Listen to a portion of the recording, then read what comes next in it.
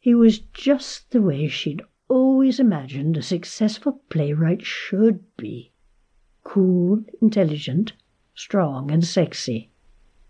As if aware she'd been watching him, Karsten turned slightly, caught her eye. She tried forcing herself to look away, and failed. For an eternity their gaze held over the space separating them. Then, detaching himself from the surrounding group, he headed in her direction.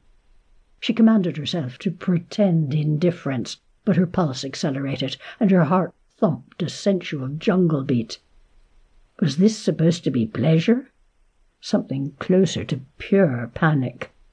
She swallowed, tried to summon up some zen-like calm, then realized she didn't have any available. She needed help, fast.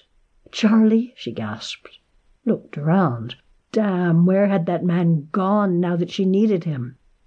The only thing left to do was run, except she was incapable of movement. Fool. The reprimand didn't get escape muscles into moving order. Why come over here anyway? What would they talk about? They had nothing, absolutely nothing in common. She had to stop staring at him like this. Here he was now, tiny inches away. His jaw a hard, definite line. His body that tight, sinewy stretch she'd thought about too many times during the night.